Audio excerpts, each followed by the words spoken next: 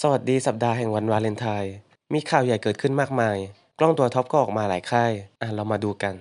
ข่าวใหญ่ก็คงหนีไม่พ้น Canon EOS R5 นะครับที่ประกาศพัฒนาอันนี้ยังไม่ได้เปิดตัวอย่างเป็นทางการนะครับแค่ประกาศพัฒนาเฉยๆ R5 เนี่ยถือว่าเป็นกล้อง mirrorless full frame ตัวท็อปของค่าย Canon ในตอนนี้นะครับซึ่งสเปคกล้องก็คือถ่ายวิดีโอได้ 8K ถ่าย 4K ได้ 120 fps ความละเอียดภาพอยู่ที่ 45 ล้านพิกเซล ถ่ายต่อเนื่องได้ 20 fps เป็น Electronic Shutter นะครับ ก็ถือว่าสเปคโหดอยู่เหมือนกันนะครับ และ Canon เองก็ได้มีแผนปล่อยเลนส์ RF 100 ถึง 500 มิล f 4.5 ถึง 7.1 LIS USM ออกมาด้วยนะครับข่าวต่อไปนะครับ Canon ได้เปิดตัวเลนส์คิดเมาส์ RF ราคาประหยัดเป็นเลนส์24-105 f 4 ถึง 7.1 IS นะครับระยะค่อนข้างครอบคลุมเลยถือว่าเป็นเลนส์เดียวเที่ยวทั่วไทยได้เลยนะครับราคาประมาณ 13,000 บาทซึ่งราคาก็น่าครบนะครับสำหรับมือใหม่ที่อยากเล่นกล้อง Full Frame Mirrorless ของ Canon แล้วงบไม่เยอะก็ตัวนี้ก็น่าสนใจต่อมา Canon ก็ได้เปิดตัว Image.Canon ซึ่งเป็น Cloud Storage ที่เปิดให้ใช้งานในเดือนเมษายนนี้นะครับ Image.Canon เนี่ยก็คือไว้รองรับการถ่ายรูปแล้วอัปโหลดไฟล์ขึ้นไปบน Cloud นะครับสามารถอัปโหลดขึ้นแบบอัตโนมัติเลยก็ได้นะครับซึ่งไฟล์เนี่ยจะเก็บต้นฉบับไว้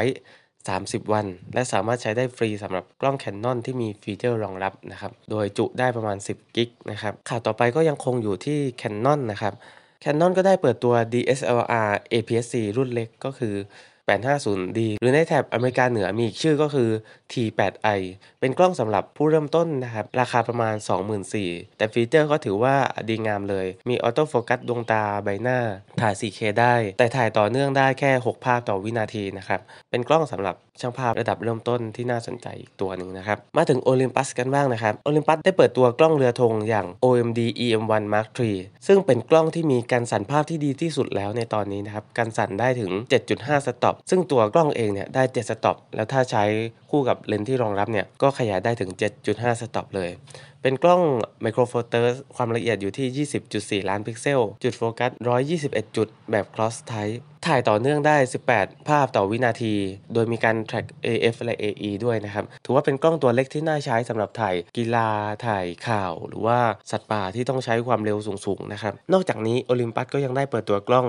Pen EPL 10 มาด้วยนะครับ มาพร้อมเลนส์ 14-42 f 3.5 ถึง 5.6 ถ่าย 4K ได้เหมาะสำหรับสายเซลฟี่ราคาประมาณ 19,000 บาทนะครับฝั่งนิคอนเองแม้ไม่มีข่าวสำหรับกล้องมิเรอร์เลสเรือธงเหมือนค่ายอื่นๆแต่ก็ได้ปล่อย D6 ราชาแห่งกระจกออกมาถือเป็นกล้องตัวท็อปของค่ายนิคอนในตอนนี้เลยก็ว่าได้ถ่ายรัวได้ 14 ภาพต่อวินาทีโดดเด่นเรื่องโฟกัสความเร็วในการถ่ายและส่งข้อมูลราคาอยู่ที่ประมาณ 200,000 บาทครับนอกจากนี้นิคอนยังได้ปล่อยตัวเลนส์ C ออกมา2ตัวก็คือ 20 f 1.8 ราคาประมาณ 33,000 บาทและ 24 200 f 4 ถึง 6.3ราคาประมาณ 28,000 บาทนะครับสำหรับ Sony สัปดาห์นี้ก็ไม่ได้มีข่าวอะไรมากมายนะครับมีนิดนึงก็คือปล่อย SDK ออกมาซึ่งให้นักพัฒนาหรือโปรแกรมเมอร์เนี่ยไปพัฒนาโปรแกรมที่สามารถเป็นรีโมทควบคุมกล้องจากมือถือได้เองนะครับใครที่เขียนโปรแกรมและใช้ Sony อยู่ก็ลองเล่นดูนะครับข่าวใหญ่อีกข่าวก็คืองาน CP Plus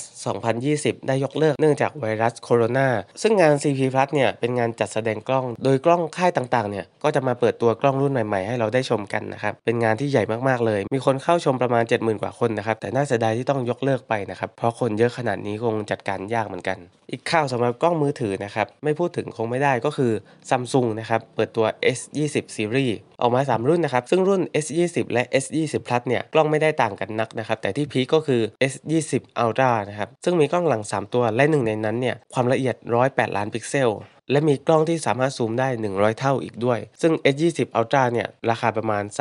39,900 บาทนะครับอีกข่าวหนึ่งซึ่งถือว่าเป็นข่าวดีสำหรับคนที่มี iPhone และชอบถ่ายภาพใต้น้ำนะครับ Aquatech ได้ทำ Axis Go เป็น Water Housing สำหรับ iPhone ทำให้ iPhone เนี่ยลงไปถ่ายใต้น้ำได้ราคาก็จะต่างไปในแต่ละโมเดลนะครับแต่ถ้าเป็น Housing สำหรับ iPhone 11 เนี่ยราคาอยู่ที่ประมาณ 6,000 กว่าบาทข่าวดีสำหรับช่างภาพที่ตาบอดสีนะครับ Panasonic เนี่ยได้ทำกล้องสำหรับช่างภาพตาบอดสีนะครับโดยมีการเปลี่ยนแปลง Viewfinder ของกล้อง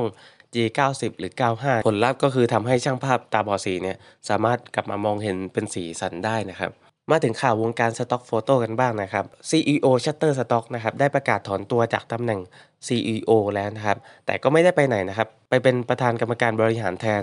คือทำมา16ปีแล้วนะครับไม่อยากคิดงานแบบวันต่อวันละแต่อยากวางแผนระยะยาวและกำหนดทิศทางมากกว่าก็ถือว่าน่าจับตามองนะครับสำหรับเว็บไซต์ Stock Photo ชื่อดังอย่าง Shutterstock กลับมา Canon นิดนึงครับ Canon ได้เปิดตัว Selfie Square เครื่องปริ้นภาพขนาดพกพาซึ่งปริ้นภาพจัตุรัสได้ 2.7 นิ้วความละเอียด287คูณ287 dpi สมมุติเพื่อนๆมีภาพในมือถือนะครับก็สามารถกดสั่งปริ้นผ่าน Wi-Fi ไปยัง Selfie Square ตัวนี้ได้เลยนะครับภาพก็จะออกมาเป็นจัตุรัสให้เลยคล้ายๆแบบรูปแบบ Instagram นะครับราคาอยู่ที่ประมาณ 5,000 บาทและกระดาษ20แผ่นเนี่ยอยู่ที่ประมาณ450 บาทก็คล้ายๆแนวโพลารอยด์แต่ว่าสั่งปริ้นจากมือถืออะไรประมาณนั้นนะครับข่าวล้ำๆอีกข่าวก็คือ Microsoft เนี่ยได้พัฒนาโปรเจกต์ชื่อ Silica เป็นการเก็บภาพของเราเนี่ยให้อยู่ได้เป็นหมื่นปีเลยโดยใช้เทคโนโลยีคล้ายๆการแกะสลักลงบนกระจกควอตซ์โดยใช้เลเซอร์นะครับซึ่งเคยใช้เทคโนโลยีนี้แล้วนะครับในการเก็บหนังซูเปอร์แมนไว้ในกระจก2มิลคูณ75มิลคูณ75มิลซึ่งเก็บได้มากกว่า75กิกะไบต์เลยทีเดียวนะครับสุดท้ายนะครับ Lightroom ได้ปล่อยอัปเดตออกมานะครับซึ่งหนึ่งในฟีเจอร์ที่หลายคนรอมานานก็คือ